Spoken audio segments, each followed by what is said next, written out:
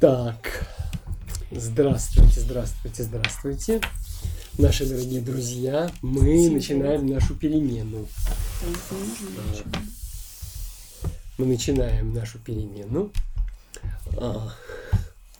В совершенно, кстати, особенном новом формате. Мы ее начинаем везде, где только можно. Сослались на инстаграмы, значит, как обычно, но она идет и везде. И в инстаграмах, она идет в фейсбуке, она идет в ВКонтакте, она идет в Твиче, везде. Просто на ютубе, везде. Просто перемена, вот полная перемена. Сегодня, почему? Потому что это День денег. У нас работает чат.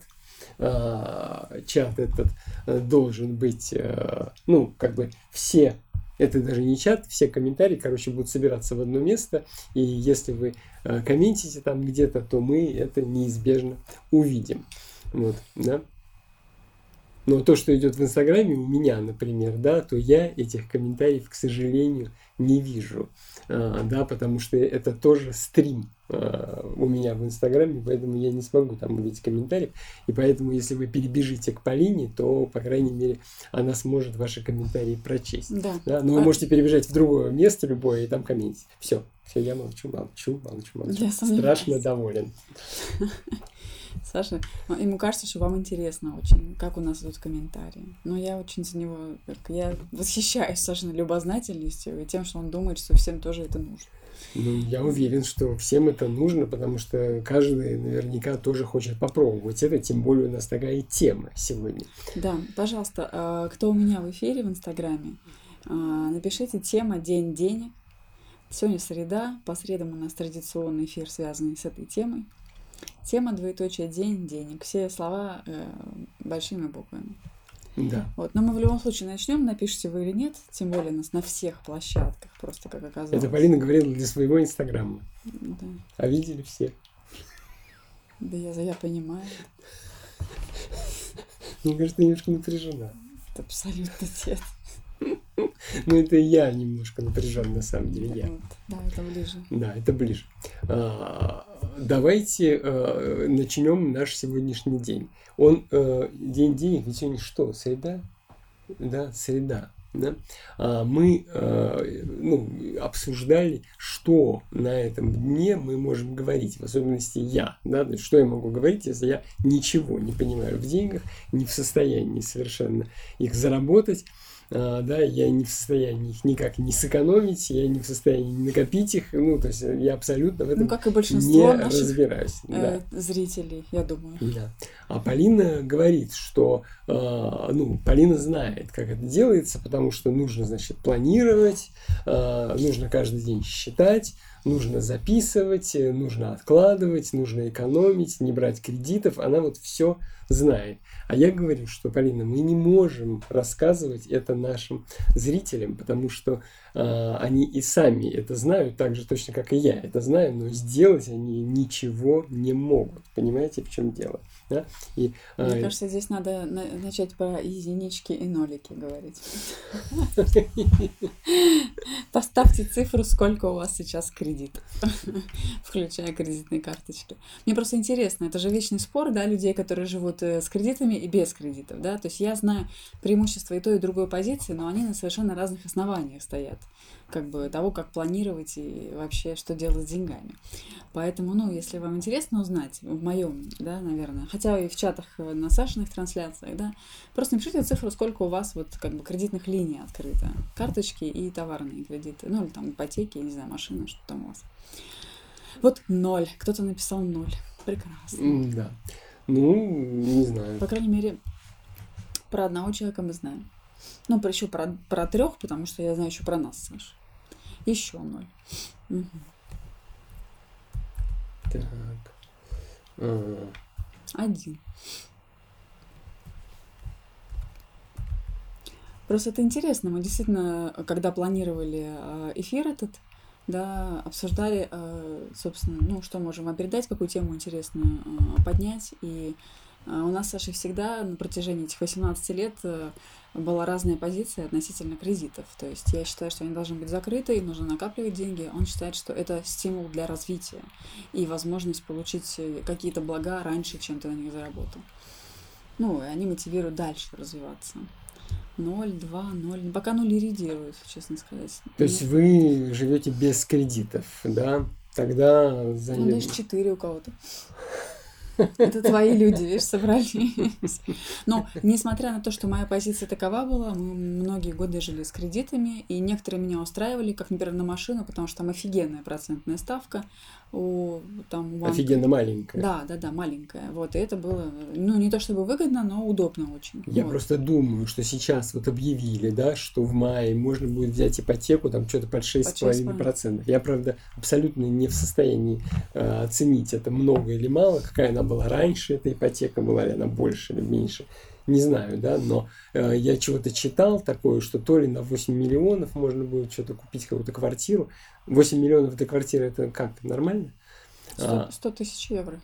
Это 100 тысяч евро? 8 миллионов? Да. Это хорошая квартира, да? Ну, я не знаю. На Лазурном берегу от 200 надо хоть смотреть. Это получается, ну, а вообще от 250, 200 это не Так, если мы купим квартиру на Лазурном берегу, ты за 100, я за 100, и нам дадут денег? Я думаю, по 8 миллионов. Я думаю, что в Европе другие процентные ставки. То есть там еще меньше, короче. Да, конечно. Да, ну вот, ну не знаю, ну то есть я к тому, что как бы говорят, что вот берите деньги, берите квартиру, вот вам там 6%, вот вам, и вот, ну что, а все скажут так, нет, мы, значит, кредитов не берем. И не возьмут. Да. А вот видишь, в столицах 8 миллионов и 20% первый взнос. Вот, спасибо большое. Сказали. Кто-то, Юля пишет, только ипотеку признают как кредит. Брала когда-то в гривне, так ее курс так быстро падал, хоть миллион бери, но банк поднял ставку. Правильно. Меня лично в плане Дня денег интересует следующее. Не как сохранять деньги, потому что я думаю, что это вопрос, ну, как бы для меня это абсолютно... Вопрос мой, типа. Да. То есть я не знаю, как это... Ну, то есть, как сказать, я знаю, я могу обучать этому, да, но если меня спросят, а ты так делаешь, я вынужден буду сказать, нет, я так не делаю. Почему? Потому что я думаю, что это свойство характера. Знаете, какая у нас самая частая фраза про деньги дома? Саша, это не в бюджете. Потому что мы что планируем, то есть я планирую и я придерживаюсь всех статей, потому что у нас очень сложные взаимодействия, оборотные средства, все, то есть нельзя там по фирме никаких разрывов, ничего. Вот, и как бы Саша чаще всего придумывает, что нам срочно в этом месяце нужно вот это. На определенные суммы он прибегает просто, что он уже потратил их.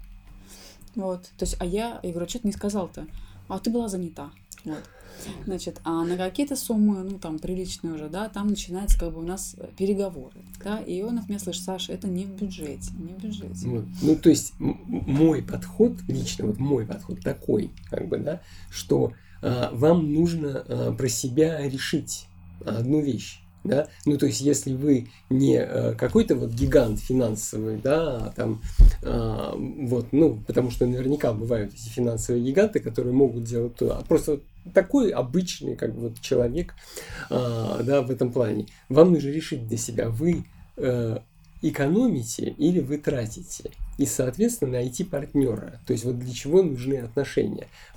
Если вы тратите, ну, как сказать, тратите, нет, неправильно. Если вы зарабатываете, да, опять неправильно, да. Ну, то есть, короче говоря, если у вас есть видение и понимание, как вы зарабатываете. Если вам не страшно тратить. Да, то вам нужен партнер, который будет вас сдерживать и экономить. Если вы сами, так сказать, сдерживаетесь и экономите, да, то вам нужен партнер, который будет тратить. Тогда ваши, как бы, отношения, ну, то есть тогда у вас все будет более-менее в порядке, потому что я, честно говоря, не представляю, каким образом можно было бы вообще. Ну, то есть я не думаю, как это сохранить, потому что я не умею этого, да, я знаю, что нужно будет отчитываться перед Полиной, да, и я не хочу этого делать, я стесняюсь, и мне неудобно, и вообще, как бы, да, поэтому я сам ничего тратить и не буду. Ну, согласись, тебя устраивает тот результат финансовый, который благодаря моим способностям. Ну, 100 миллионов еще же нет. Нет, еще нет. Кто-то интересно, вот подтверждение твоих слов, что из интервью вот, надо бояться не тратить, а не заработать. И одна фраза поменяла мой подход к вопросу, что я боюсь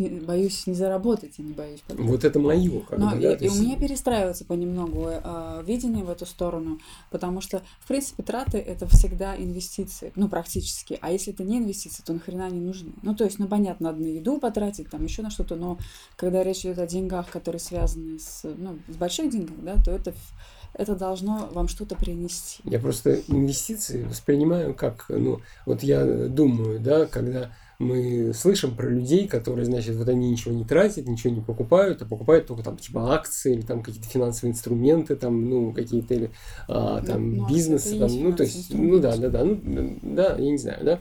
И вот они, значит, все время вот как бы собирают, экономят там туда-сё. Я думаю, а когда же они живут? Они, наверное, очень молодые и думают, что они доживут там до 30, до 40 лет, а потом начнут вот уже типа тратить, как бы, да? Но это явно не мой путь, как бы. Я хочу, как бы, так сказать, тратить сейчас, по возможности, значит, вот получая там что-то. Как бы, да, то есть я не понимаю, зачем им вообще жить, как вот эти в Силиконовой долине, как бы в Кремниевой, да, то есть зачем им эти деньги? Они ведут такой как бы скромный образ жизни, что как бы у Дудя их показывают, значит, там богатым быть неприлично, показывать себя неприлично, значит, одеваться там неприлично, есть там, это понятно, что там как бы жрать там нечего, в этой Силиконовой долине мы там были, в Лос-Анджелесе, там еды нет, нормальной как бы европейской еды, как бы там и этого нет, значит, машину дорогую купить неприлично, а зачем им это все? А у него, значит, $100 миллионов, как бы, это мало, конечно. А зачем? Так это же в проекте все. Проект. То есть в какой-то момент они, так сказать, вот чего-то сделают, там, я не понять там не могу. Мне хочется как-то попроще относиться к таким вещам. Ефим пишет: Полин, мой страшный сон тратить не зарабатывает, а боль, которой я сейчас живу. Трачу столько же, сколько и до пандемии, а вот с заработками задачка, как говорится. Да, это трудно, да, и я вот в этом плане как бы хотел вот с этой стороны подойти, что раз День денег, и я, допустим, сам не могу это их как бы экономить, там, собирать, то я зато думаю, что надо получать больше, как-то надо зарабатывать. А как зарабатывать? На себе самом. Да? Нет, подход как бы Сашин понятен, что если я буду себе позволять то, что мне нравится, то я буду понимать, зачем мне работать столько, да, и зарабатывать. То есть, по сути. Да. Твой подход такой. Да, а там у меня немножко другой, но мне его сложнее объяснить, потому что изнутри не так видно, как снаружи. Да, то есть... мне нравится у Сашиного глазозрения тоже, вот я его разделяю, инвестиции не в смысле, как их все понимают, да, действительно, покупка там акций, облигаций, там валюты и прочее. Инвестиции в том смысле, что вот мы сейчас сняли эту соседнюю квартиру, с которой с вами работаем, в принципе, это была не обязательная трата, и это довольно большой чек был, да, для нас, то есть у нас и так уже одна квартира снята, в которой мы живем, но то, что нам здесь еще месяц работать, и мы устали жить на съемочной площадке, и что мы сюда перенесли там все это оборудование, эти все провода, и теперь их дома нет, я считаю, что это инвестиция просто в хорошее самочувствие, в хорошее настроение. Да. И она вот столько стоит, да, то есть я делю на количество дней эту сумму и понимаю, я готова столько доплачивать в день для того, чтобы как бы была работа отдельно, а жизнь отдельно, учитывая нашу как бы изоляцию. Да? Я Полине когда говорил, что, Полин, давай снимем, что явно сдадут дешево, потому что кто сейчас эти квартиры снимает? Не дешево сдали. Все равно, типа, да. И думаю, вот сейчас мы ее снимем, и она вот не будет нужна, потому что частенько как бы снимаешь большое помещение, и там просто типа 3 спальни, а нам одной хватает, и 2 как бы просто загружены чемоданами, например, да, но в этом случае вообще не так. Я сегодня здесь зарядку делала, поставила. И зарядку, и сюда уходишь, и посидеть тут, значит, и вот вся студия сюда переехала, прям то, что нужно. Да, то есть я как бы думаю, что инвестиция во все. То есть мы идем в магазин и покупаем там что-нибудь подороже. Это и есть инвестиция, потому что хорошая еда, медицина, да, безусловно. Да. То есть на это, то есть это не обязательно вложить в то, что потом обратно принесет. Оно принесет позже несколько. Интересно, как вы договариваетесь, что обязательно трата, а что непосредством. Так это, понимаешь, смотря что...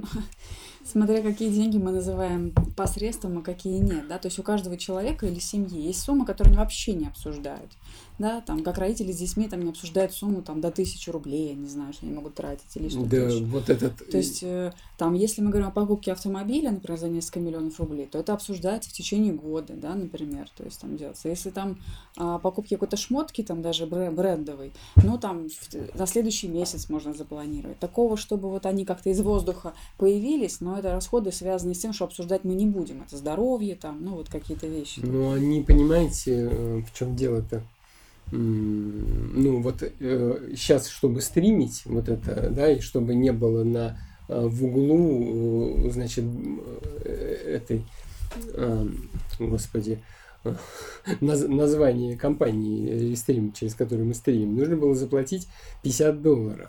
Причем 7 дней бесплатно. То есть, если не получится, так сказать, деньги назад. Типа, да, и то с меня взяли не 50, а 39, потому что там какая-то акция, как бы, да. Мне пришлось с Полиной это обсуждать. А это 1000 рублей. Но это постфактум, нет, Саша. $39 это не 1000 рублей. Не 1000. А 2800. 2800. Или даже 3. Господи, вот. Ну ладно, в общем, короче... Ну, просто, понимаете, тут же вопрос не в самой сумме, а в том, что, например, Саша там, значит, что-то купил, там купил, потом он забыл, потом через год там, хоп, 20 тысяч списался. Я говорю, что я такое? Ой, а я забыл отключить. Нет, я так не говорю. Ну, говоришь. Нет, не в такой интонации. Вот это, ой, а я забыл. Ты что, я видела меня, что я говорю, ой, а я забыл отключить. Защищается, ладно, я наехала. Вот, но бывает такое. Вот, бывает. Ты не забыл, ты не помнишь, что это. Я не помню, да. Но это не мое дело.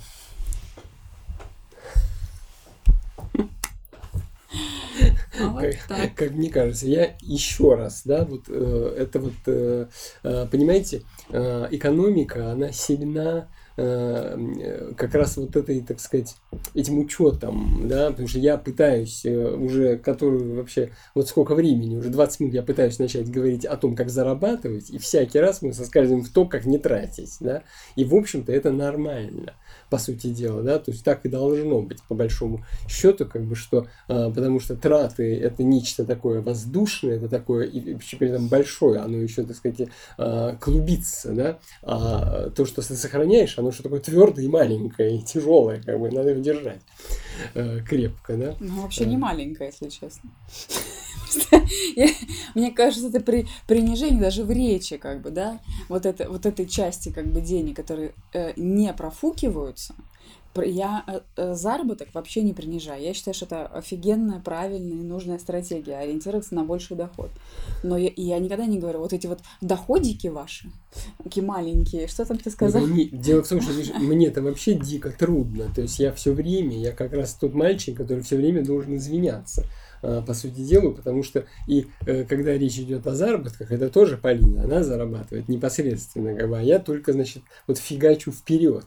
Думаю, а вот если то, оно не срабатывает, а потом опять, А потом, когда начинает срабатывать, мне скучно становится. Да я тоже. Мы запускаем проект, я говорю, значит, на 500 000, потому что меньше 500 000 мне неинтересно.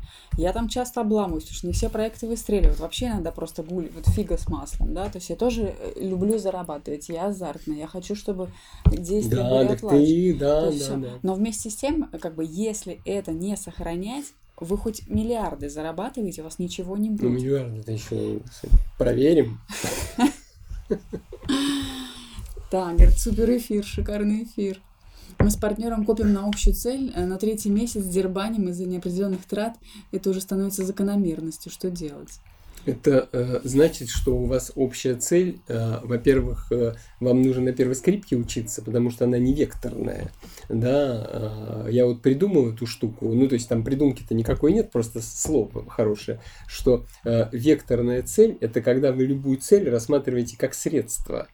Ну, и как бы мы не рассматриваем, типа, покупку там автомобиля, там, или, значит, квартиры, там, взять ипотеку, как какую-то цель. Мы сразу думаем, для чего это? Как мы этим заработаем? Как мы этим будем зарабатывать, да? Причем, когда мы, значит, купим там новый компьютер, с его помощью будем вести, стало быть, там какие-то особенные эфиры, да? То есть компьютер купим, это не цель, это средство. Эфиры вести, это не цель, это средство. И мы будем вести больше, станем известны, это средство. Нас больше будут покупать, это средство. Мы, значит, еще, да, и все время движется. То есть это подвижная такая, с одной стороны. Оно не всегда работает. Ну, понятно. Ничто всегда не работает. Оно нас ведет, но, например, мы купили этот твой ноут, да, сколько он там, 1000 евро стоил, специально, чтобы что-то там, вот стрим какие-то, а там тоже какие-то минусы, то он шумит, то он не тянет, то еще, то есть он в итоге, мы хотели, но вот Саша его сейчас использует, ну, вот использует, да. Окупил он себя, не окупил? Ну, пока нет, конечно, не окупил.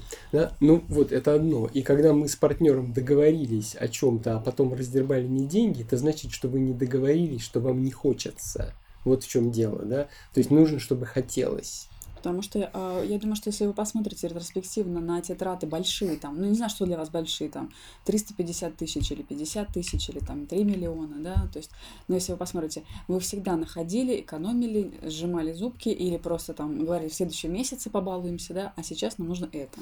Ну и делали это, в принципе. Ну, я думаю, что если вы с партнером, у вас есть такой опыт, то 100% получалось. Да. Вот, ну, надо, чтобы хотелось просто. Потому что мы, как бы, наши все дорогие действительно покупки и вложения, что-то еще, они с будущим связаны все. Ну, то есть, действительно. Ну, вот, которые мы делали какие-то, это здоровье, всякие зубы, не зубы, это документы, которые нам нужно сделать, да, это там имущество какое-то, да, то есть вот да. это то, что, ну, вот нет таких каких-то сиюминутных, либо они вписываются, ну, не в дорогие, то есть, условно говоря, какое-то время назад мы там не покупали все футболочки, там, не знаю, в Сен-Лоран, а теперь можем, да, ну, в любом случае это тоже... Это подарок. Никто за этим не бегает. Это не подарок, это в оффайте. Да, это твоя. Да. Кто-то еще что-то написал. Сейчас я прочитаю. Сегодня страдал, выбирал, куда пойти за продуктами в привычный Вавилон. Полина, ты этот магазин, мы знаем, мы ходим туда. 30 тысяч последний чек сходили. Но мы сходили 30 тысяч, чтобы получить карточку, потому что у Игоря мы пользовались его карточкой, все время говорили, что вот мы там такие-то, нам давали скидку, потом перестали это делать, потом Игорь вообще уехал в Дублин. У нас здесь Вавилон рядом со Смольным. Вот, и мы здесь в Вавилон ездим, а там скидка-то нормальная, но надо было на 30 тысяч взять всего, чтобы получить эту 7% скидку, ну карточка красивая, там все. Ну, учитывая, что мы здесь застряли, наверное, еще на лето, поэтому мы ее окупим. Окупим. Решили. А бухло все равно покупать. Если не зарабатываешь, зачем тебе Гуччи? Ну, это у каждого своя мотивация. Зачем? Я, в принципе, не понимаю, зачем Гуччи. Это не всем идет. Вот. Но, в общем... Ну, принципиально. Просто это вопрос такой, что, понимаете, как бы есть железные леди, да, которые сначала зарабатывают. У меня есть Гуччи, они очень хорошие. Кроссовки, да. Самые удобные, как и у Саши вообще, так сказать, я их просто не могу снять, как бы, даже на ночь. Я имею в виду, что есть люди, которые сначала заработают, а потом покупают. А есть другие люди, которые сначала покупают, а потом подтягивают заработки к этому. Да? И вот тут вопрос, насколько ты умеешь держать. Ну, то есть, это типа, наверное, как если ты выехал на трек, значит, да, на машине, там, на гончей, и несешься, да, и вот хватит ли тебе мастерства и уверенности, чтобы удерживать эту скорость. Если хватит, ну, ты, значит, все нормально, там все в порядке. А если не хватит, то тебе надо ехать на вот небольшой скорости. Я поэтому, так сказать, вот на большой скорости не могу ездить. Да? И то же самое и с деньгами, что если ты понимаешь, мы купим это, мы на это не зарабатываем, да? Но мы заработаем. Да? И вот если как бы умение управлять этим есть, то есть мы понимаем, что мы заработаем, хотя мы и не тянем. И мы покупаем. Но если нет, то у меня механизм вот этот...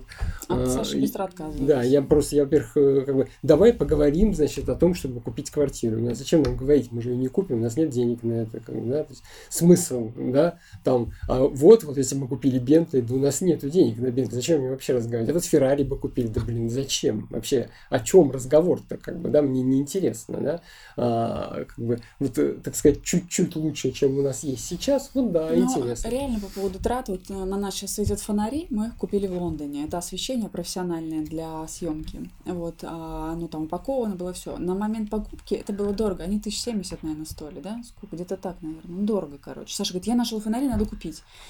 блин, я скреплю зубами, вот не в бюджете, понимаете? Но дело в том, что им уже 3 года, они офигенно работают, у них очень классное освещение, они очень компактные, это маленький такой чемоданчик, а в итоге это на штативах такие вот большие фонари стоят, реально, которые можно снимать.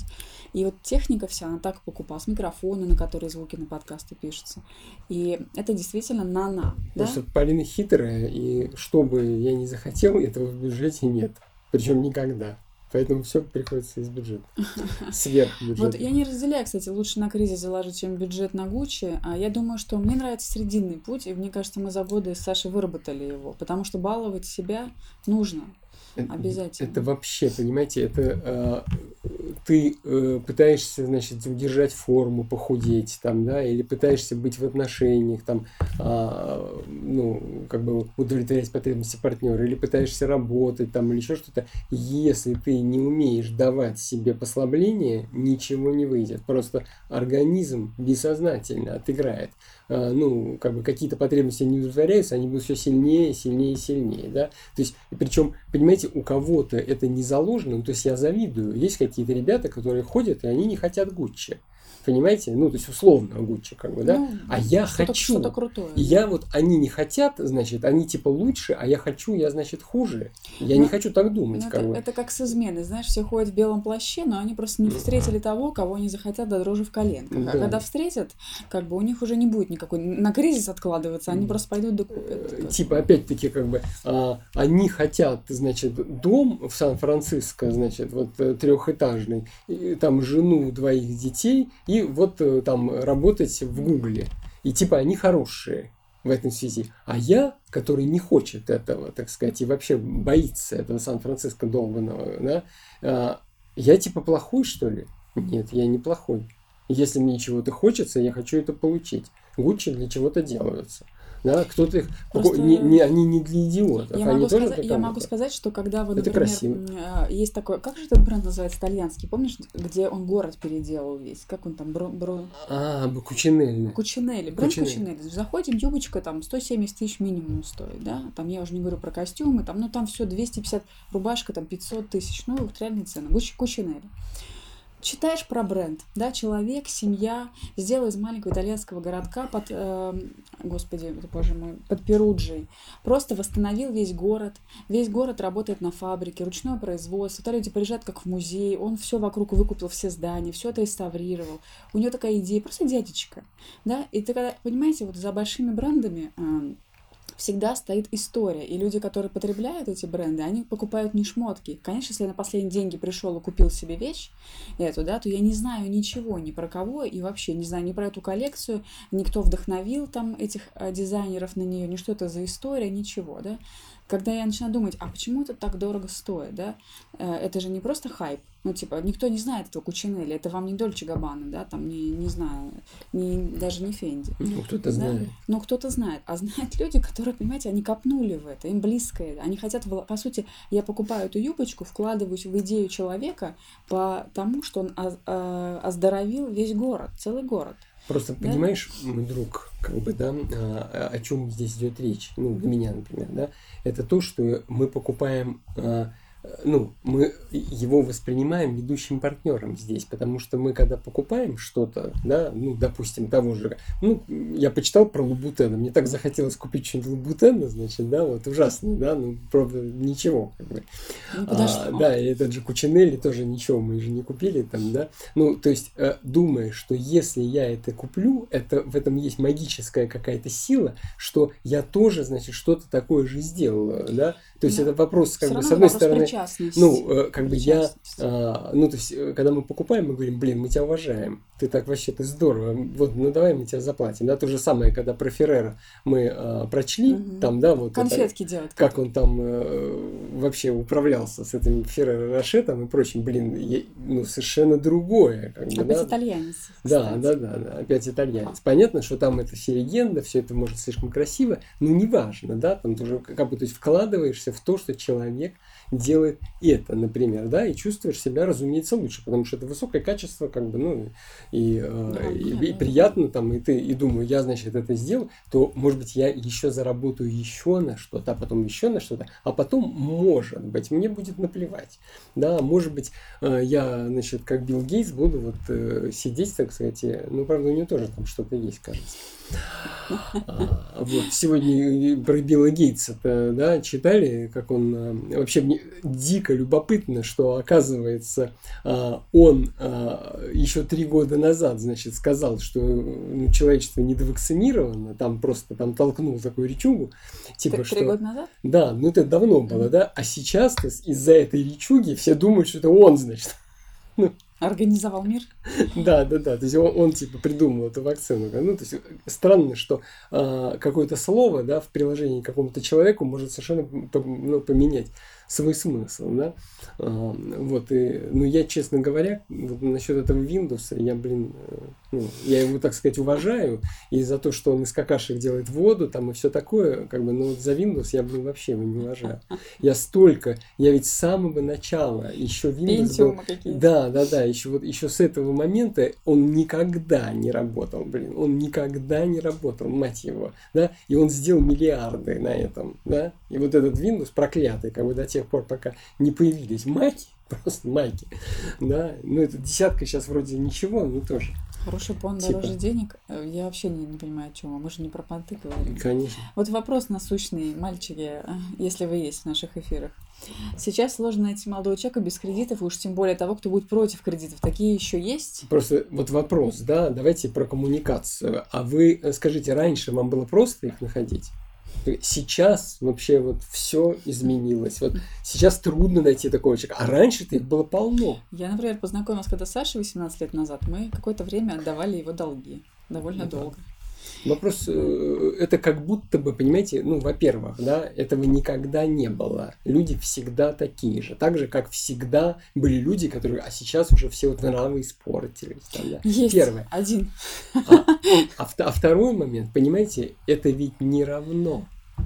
Лучшие люди в мире, которые определили развитие человечества, они сидели то в долгах, то, так сказать, они были больны чем-то, значит, то они вообще были обездвижены, там, да, то там они как бы неправильные какие-то исповедали. Все, я о другом или не о другом. Это о том, что как бы есть ли еще люди без кредитов, да? Вы думаете, что люди без кредитов это хорошие люди? Нет, там вопрос в том, что тот человек, который такой смелый и берет кредит и покоряет Америку, например, да, а это одно, а быть с ним рядом это другое совсем, да, об этом речь. Вы понимаете? То есть, понимаешь, когда ты сам такой, как бы безбашенный сорви голова и хочешь, значит, оставить след в истории, тебе пофиг на кредиты, а когда ты его жена там, или женщина, да, или там кто-то, по тебе все время едет этот трактор. Просто вопрос в том, что ты как бы изображаешь эту жену, которую привязали на веревке к этому трактору, и по ней ездят. Я согласна, что надо думать головой и иметь свою позицию. Мы просто не хотим, значит, ввязываться в историю этой Регины, или как ее там, Тодоровской, да, но, ну, просто, как бы, это же та же самая история, так сказать, что несчастная жена Уолта Диснея, как бы, когда он заложил дом, как бы, все там вложил, так сказать, для того, чтобы построить Диснейленд, и сам еще пил там, и, ну, короче говоря, она была несчастна, вроде бы, там, да, и то ли она ушла от него, то ли еще что-то, ну, короче. Я понимаю, что я вас лучше поняла, это к прошлому вопросу, да, но дело не в том, что я вас лучше поняла, а в том, что вам нужно тоже брать ответственную позицию. Я говорю, мы когда с Сашей встретились... Я понял вас очень хорошо, очень хорошо. Я вас понял прекрасно, идеально. История такая, где найдется мужчина, который меня обеспечит и не будет рисковать. Да.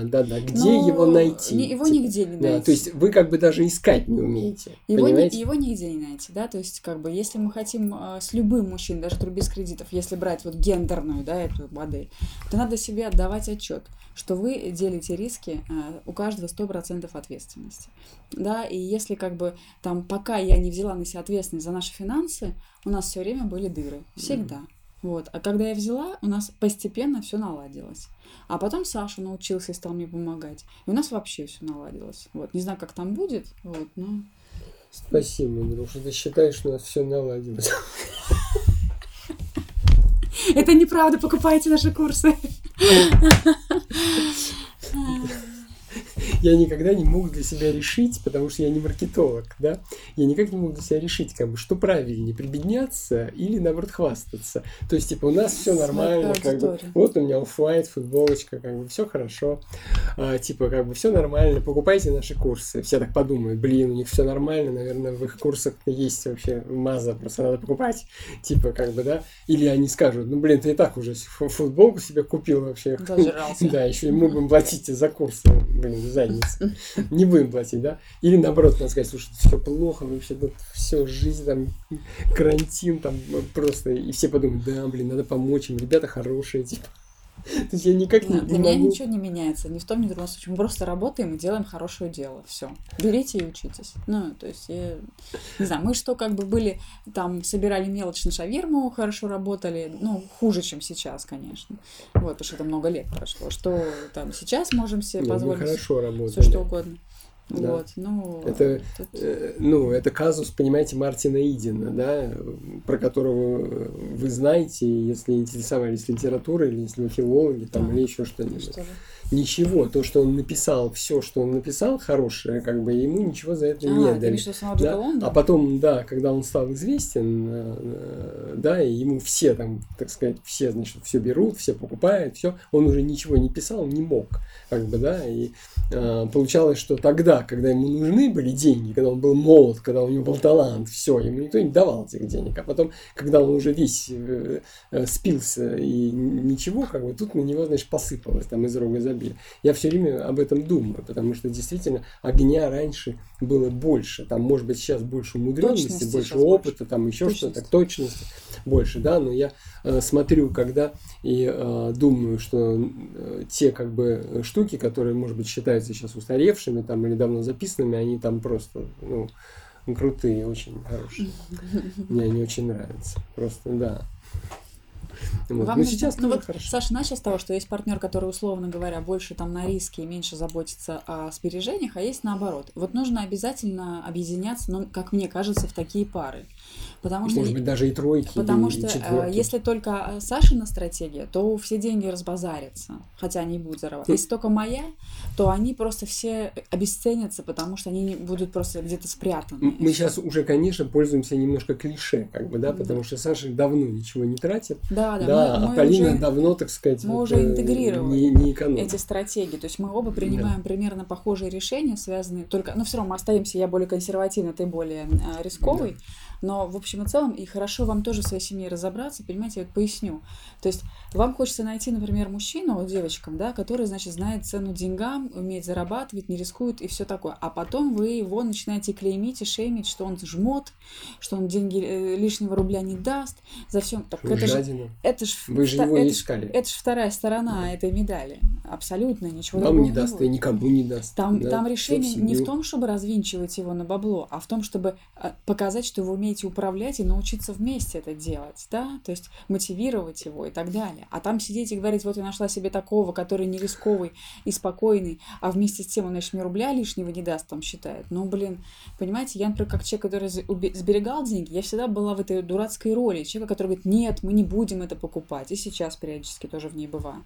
Да, и чувствую себя там иногда паршиво. Так и я чувствую себя иногда паршиво. Но с другой стороны, ну, так это же моя, как бы, это же мои страхи, а кто еще будет закрывать, кроме меня? Наша роль. Дело в том, что если ты уж взял эту роль, то тебе придется ее играть. Что у меня? Так, сейчас погоди, я всех прочитаю.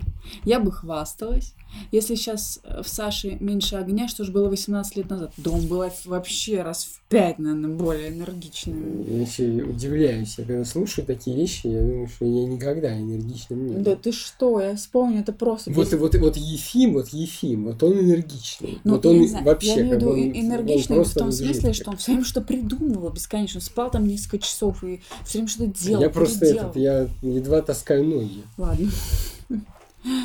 Так, страшно представить, да. Значит, Полина, у меня папа театральный режиссер, Саша Иванов в отношении денег, а мама художник кукольного театра, Саша Иванов 2. Наследственность жуткая, представляешь, как страшно. У тебя нет Полины. Я думаю, они как-то там справляются. Ну, наверняка они друг друга равновешивают, если у них есть хоть какие-то деньги, ну, если они не голодают. Конечно, да.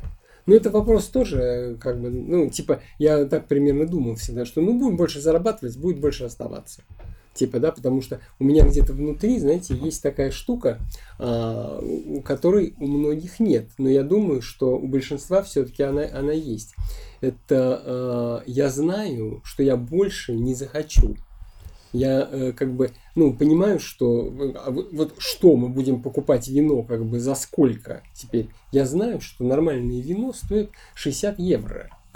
Можно купить еще за 100. В России приходится за 100 покупать, но если вы пьете бутылку в неделю, то в принципе чего?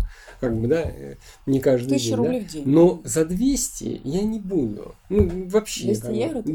Да. Это уже, так сказать, какие-то изыски по случаю. То есть, дайте мне просто доход такой, чтобы я мог за 100 покупать, или, я буду покупать от 30 до 50, да. То есть больше не будет, да. То есть вполне возможно, что многие просто достигают уровня дохода, и им хватает. Типа, мы, купим какую-то квартиру. Какой-нибудь дворец мы купим, что ли? Я не хочу никакого дворца.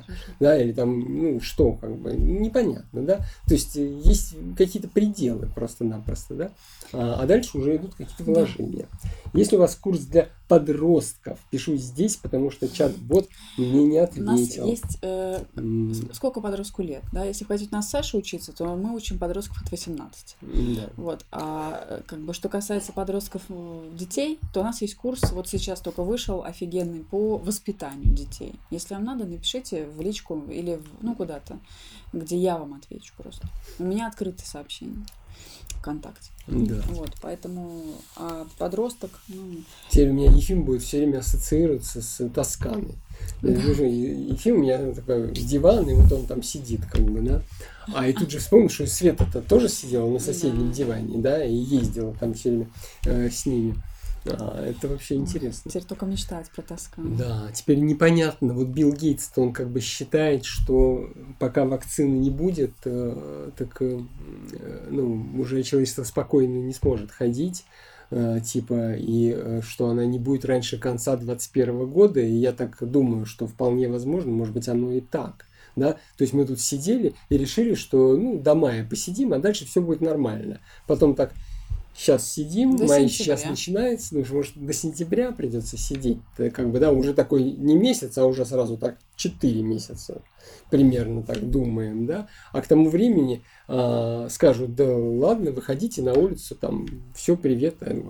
Может, я не хочу на улицу. Да, я сейчас слышу такое мнение, что уже привыкли дома сидеть, никуда не хочется. Да, вот да, и мы же пишешь как-то про траты. разберемся. А на самом деле, сколько сейчас экономится на зарубежных поездках, да, на выходах в рестораны, во все эти и прочие кальянные, на процедурах, потому что столько у меня было запланировано на поездку в Санкт-Петербург, и я ничего этого не могу сделать. Да, никуда не можем ходить. То есть это, конечно, придется Ефим учиться стричься дома. По Ютубу, да. Да, по Ютубу. Вот. У тебя, наверное, много таких, да? Я первая на твой рабочий день, да, на первый. Один раз мы тогда на Афонской жили. Я просто взял и постригся, но не было денег, я подумал, что... Да, представляете, жили, да, не было денег, чтобы постричься просто. Саша говорит, ладно, давай просто бри меня. И побрился. Я уж не помню, что было с моими волосами. Ты не побрился? Да, я не побрился. Нет, не так идет. Это так. Вот, я, знаете, просто надеюсь на что? Я думаю, что деньги, они как вода. И вообще люди, жизнь как вода. То есть раз сошла какая-то лавина, камни упали на дорогу, и все так завалило. А потом так понемножку они начинают протекать. И вот раз, то есть ясно, я когда почитал, вы не читали авиакомпании, вот сколько авиакомпаний, сколько народу они уволили, просто по компаниям, от скольких самолетов они отказались, избавились, сотнями просто, да. То есть авиакомпании понимают, что очень не скоро, да. Вчера кто-то, Мальгин, что ли, не помню, писал про то, что последний, по-моему, пришел в Италию этот паром, этот теплоход, да, и что это просто лайнер, да, что все, потому что на нем опять, каждый пятый больной, да, и то есть, когда люди перестанут бояться, и когда они опять поплывут на лайнерах, то есть, такие отрасли, как все эти авиаперевозки, корабли, все это, елки-палки, да, но люди-то найдут себя, Конечно. то есть они начнут что-то другое делать, не так, так иначе. Потому что человек, он, Билл Гейтс меня еще поразил, что он сравнивает это с войной. Он говорит, что последствия будут как и после Второй мировой, не знаю, так сказать, так или не так, но что прорывы будут такие же, то есть восстановление, сила, энергия, изменений, она будет такая же, да. Энтузиазм. Это вообще мощная. Мне тоже кажется, круто будет. Мысль. Скоро все мальчики побреются, а девочки начнут растить косы. Ефим, спасибо, что у тебя первый, видишь, у меня уже коры практически все. Я не хочу лично бриться. Я тоже не хочу, чтобы ты брился. Да. А что делать-то? Вот делать то, что ты делаешь. Я думаю, не зря я над душами там все это стриг, надо было оставить и быть уже этим таким хиппи. Но, правда, все эти, все мелирование, оно отрастет сюда, это будет жутко. Будем тебе колосок плести, да? Будем заказывать какие-нибудь средства, которые Меня пока только L'Oréal спасает. Да. И все. Да и мыться незачем, честно говоря, собственно, что. Тушь для волос. Да. Таким образом, в плане экономии... Мы съехали с вопроса денег. Мы так и не въехали на вопрос, который меня волновал больше всего. Вы сидите дома, и ваша работа, ваша профессия такая, что вы не можете дома работать. Что вам делать? Да? Как я понимаю, многие кинулись сейчас именно разные эфиры проводить, а чего? Это наша работа, мы и так проводим, хорошо. Если интернет не обрубили, мы будем проводить, нам проперло, в этот раз, допустим. А если обрубят, мы все. А кому-то не проперло, кто-то сидит, и у него работа, он руками работает, еду готовит, не знаю, может быть, он повар, все все они работают трое, весь обслуживающий, так сказать, персонал, массаж, вся красота, все, медицина, к врачам не хочется идти никаким, ни инфекционным, ни никаким. Мне же Скандинавия рассылку шлет, что мы к вам приедем, если вам нужен врач на дому, всего 4000 рублей за прием, даже УЗИ дома делают, представляете, с УЗИ приедут, Да. Реклама Скандинавии. Потом, опять же, бензин, автомобили-то, куда поедешь? Ехать некуда, машина стоит. Да, так. Да, еще кто в мелких городах сидит, а интернета нет, я думаю, что понятно, что это все Wi-Fi 6E, он как-то называется, это новая скорость, 5G, если англичане одумаются, перестанут сносить вышки. Думаю, что Билл Гейтсом раздает вирус по 5G, то, понятно, что дело это очень ударится. Потом, само по себе интересно, меня эти стримы, они меня очень заводят, просто сексуально заводят, я думаю, что как круто, что кто-то сидит и просто транслирует, как он играет в игры, а ему донатит кто-то, это же, вообще офигеть. Просто хочется как-то могли себе представить, кто не имеет отношения к индустрии игр, представляете, какой-нибудь парень сидит, проходит какой-то сложный уровень и показывает другим игрокам, как он его проходит. И там миллионы людей смотрят это, подростки, и взрослые, кто играет, и они ему платят. Даже если они все ему по рублю заплатят, то каждый такой выход это несколько миллионов. И фирмы, которые свои стримы запускают, то есть эти сервисы по стримингу, они перекупают этих ребят популярных, чтобы они стримили через них, тем самым повышая им количество подписок. И понимаете, а мы тут с вами чем-то занимаемся. Представляете, человек играет в игру и показывает другим, как он играет. Но у него стоят мощные очень системы, потому что, представляете, какие должны быть каналы связи, скорость, чтобы все это быстро летело, происходило, шутинговые какие-то игры, стреляет, поворачивается, все. Мне в голове не укладывается, но на этом можно заработать, и мы столько, может быть, никогда не заработаем, сколько на этом ребята зарабатывают. Так что, куда ты пошел? Никуда, ты же говоришь, нет? Да, то есть, получается, что, в этом смысле надо, конечно, на подростков смотреть, кто там про подростков спрашивал, для того, чтобы понимать, куда ветер дует. Потому что взрослые очень любят воспитывать детей, но дети, они гораздо более адаптированы в плане того, что пойдет, что взлетит, как говорят в Кремниевой долине, что полетит, полетит вверх. в смысле. И мне, вот, кстати, возвращаясь к денежному мышлению, тому рискованному и консервативному, только человек вот с Сашиным типом мышления может понимать, что пойдет, потому что он находится в игривой позиции, вот в этой легкой. Да ладно, я же ничего не могу понять, ну ты чего? Ну что ты говоришь, прибедняешься? Я бота делаю.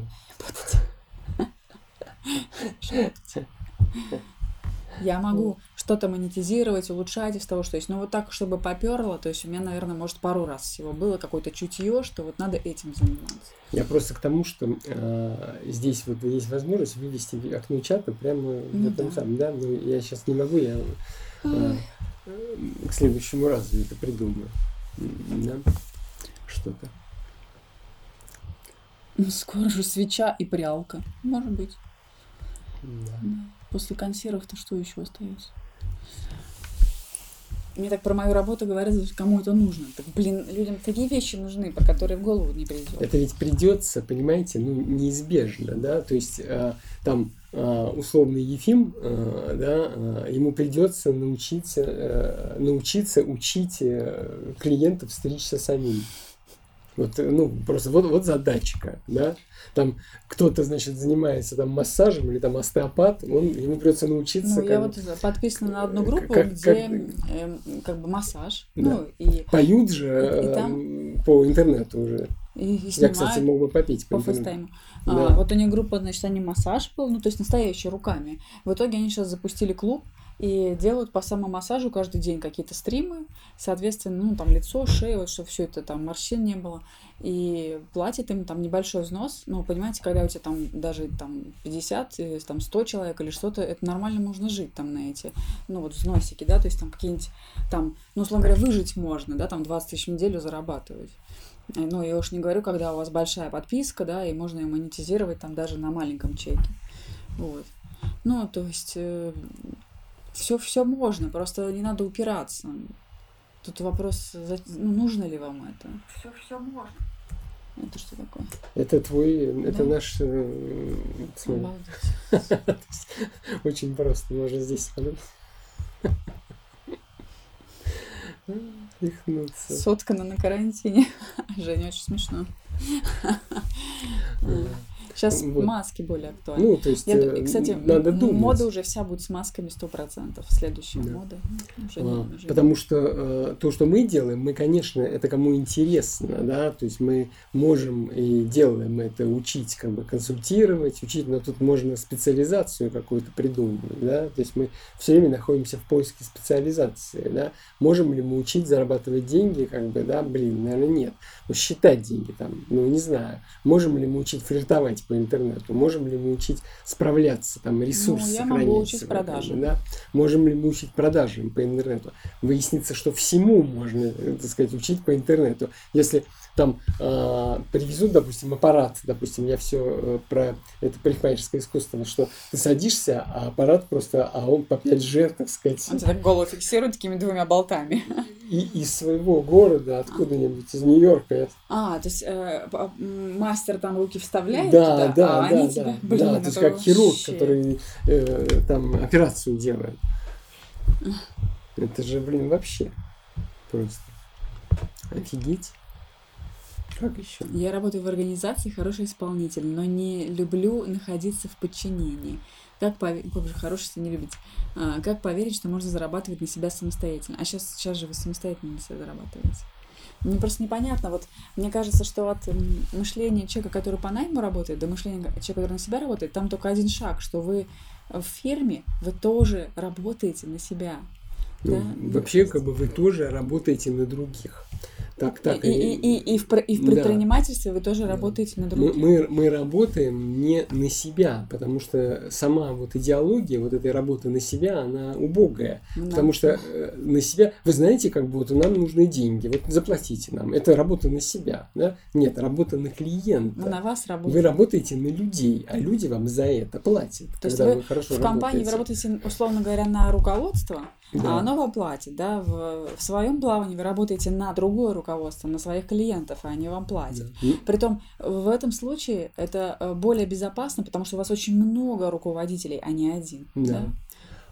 И получается все время выбор, как бы, да, мы работаем с несколькими компаниями, которые платят много, да, с несколькими, да, и мы не можем работать там с 20-30 компаниями, потому что у нас не хватит на них. Либо мы работаем с 20 тысячами людей, как бы, да, которые платят мало, да, но в итоге оказывается больше. Да. Распределенно, потому что... Ну и сама компания, ведь тоже, как бы, если вы работаете на компанию, она вам платит постольку, поскольку она может, как бы, обслуживать своих клиентов. То есть вы просто в общей лодке находитесь. Это просто мышление желательно менять и думать, а каким образом я вот... А если, ну вот представьте, а если вдруг, я в этом с самого начала говорил, да, что если вдруг это все продлится до конца следующего года. Ну, типа, всех выпустили, вспышка, ой, елки-палки, опять вспышка, давайте обратно домой, как бы, обратно домой. А что делать-то, да? Ну, то есть, задать себе вопрос, чем я буду заниматься, если я вот должен буду быть этим заключенным в 6-й авеню. Вспомнил какую-то пьесу. Заключенный в 6-й авеню. Это хорошее место. Да, то есть, чем я буду заниматься, да? Согласно, на людей безопаснее работать, ну, потому что их много, да, то есть я могу там не устроить одного клиента, но у меня их еще 150, да, а с руководителем я слишком завишу. Потом, понимаете, мне очень нравится эта идея малого бизнеса, которая в Европе принята, да, где там в основном вся экономика держится на малых хозяйствах, где члены семьи 2 человека, 3 человека, 4 человека, потому что сама экономика становится в большей безопасности. Потому что если один гигант повалится в экономике, которая от него зависит, все валится. Если повалится какое-то одно домохозяйство, вообще не заметит, да, или даже отрасль. Кстати, сказать, это вот вопрос, да, мы в этом тоже ничего не понимаем. Но я думаю, пока не знаю, в чем. что если, допустим, есть страна, все знают, что мы, значит, вот от нефти, значит, зависим, что мы продаем нефть. И мы знаем, сколько эта нефть сейчас стоит. Да? То есть стране же нужны деньги. Ну, она как говорила, ну, ребята, там, кто ладно. ВВП создавать будет? Как бы, типа, вы там живите как хотите, у нас есть нефть, мы там и вам дадим, и нам, как бы, все. Да? Потом раз с нефть что-то не берут. Как бы, ребята, придется вам работать, чтобы вы могли платить налоги, да, то есть давайте-ка, выходите быстро, становитесь предпринимателями, началось да, там, с этими ИПшниками, да. и давайте там, самозанятыми. Да, вот, и все изменится, понимаете, ну, то есть, может быть, нет, посмотрим, как оно там будет. Да, посмотрим. Но, конечно, большое счастье, вот в этом плане Дудь мне очень понравился в Кремниевой долине, что Белоруссия прекрасна, там нет ничего. Типа, да, поэтому они сразу работают на Запад. На мировой рынок. На мировой рынок, да. А Россия, как бы, в ней, Россия, Украина, Беларусь, как бы, да, все русскоязычные, нам не надо работать, нам вот не надо работать на мировой рынок. Это чисто амбиции. Ну, типа, хочется поработать на мировой рынок тоже, конечно. Ну, давай, тоже поработаем. Типа, но на самом деле не надо, потому что на русском языке... У нас внутренний большой. Да, там, и так все, да. И мы можем особо, значит, не копошиться и не бороться ни с какими тиктоками, да, мы будем просто маленькое свое дельце делать, и там вся большая, значит, Россия, там, да, плюс вся Украина, там, вся Беларусь, они будут, как бы, вот, у нас там что-то покупать, и мы можем вполне себе быть гигантами. Я вот все сижу и думаю, что люди по найму, которые работают, вам кажутся риски предпринимателей выше, а они... Ну, то есть то, что вы не вложили свои деньги в товар, и вам не нужно, как вашему руководству, продумывать, значит, все эти логистики, риски, юридическую сторону, смотря что за дело, да, еще. Но это, как сказать, это надо постоянные трудности сделать временными. То есть, когда у меня есть постоянное напряжение, и я боюсь, решать, это все время у меня трудность. Если я один раз взялся, выучил, или там с кем-то договорился, нашел решение вопроса, и он решен, это временная трудность. Вот как бы получается, что, это вообще не этого вопроса касается, а всех, что люди не могут почему-то променять свои привычные постоянные трудности на непривычные временные. Хотя второй является, решением вопроса. Вот. Я пропустил начало. Начало пропустил. Я говорю, что если ты выходишь в предпринимательство из наемного труда, то кажется, что ты берешь очень много сложностей на себя. Но на самом деле... что это временный трудность. Да, это трудность переходного этапа, она реально затратная, как любой переезд. Я вообще за это. И плюс, конечно, что если об экологии говорить, то любая работа на людей, она гораздо более экологична. Потому что мы работаем на этом самом открытом рынке, и люди выбирают нас или не выбирают. Мы не можем быть монополистами и не давать свободнее выбора, поэтому нам нужно все время улучшаться, да. Мы не можем загаживать окружающую среду так, как загаживают ее заводы, там, фабрики там, и прочее, как бы, да, то есть мы вот работаем на себя, и мне кажется, что это идеальный, такой идеальный город, где каждый отходов производит не больше, чем... Ну, просто тут вопрос в том, что, безусловно, есть какие-то большие производства, которые маленькие не потянут, которые субсидируют государство или там какие-то дотации, не знаю, которые необходимы социально там, или еще что-то, тот же транспорт, там, хотя, в принципе, его тоже можно сделать коммерческим, да, но, понимаете, вот мы выходим на улицу в какой-нибудь там Франции, да, и там, значит, молочник, булочник, сыр, вино, мясо, рыба, значит, пара кафе, банки, аптеки и все. И, скорее всего, это все частное. Конечно, частное. Банки там, понятно, но это тоже частный капитал. Причем, если бы государство, там же государство играет такую роль, что если бы государство не притормаживало, значит, крупные сети, то эти все частники разорились бы, были бы куплены, и никакого разнообразия бы не было больше, да, но государство сдерживает. Были знакомые, которые банкротили своим бизнесом, так, естественно, как еще? Так в том-то и дело, он растет, как какой-то там, да, то есть, опять-таки, эти в Кремле, да, что если ты 3 раза не разорился, тебя не берут на работу, потому что нет опыта. Вы просто наблюдаете людей, и или не хотите, или они не хотят слышать истории, потому что нету практически ни одного бизнесмена, который просто подлетел и полетел, Сколько мы сосали, с Сашей лапу, извините.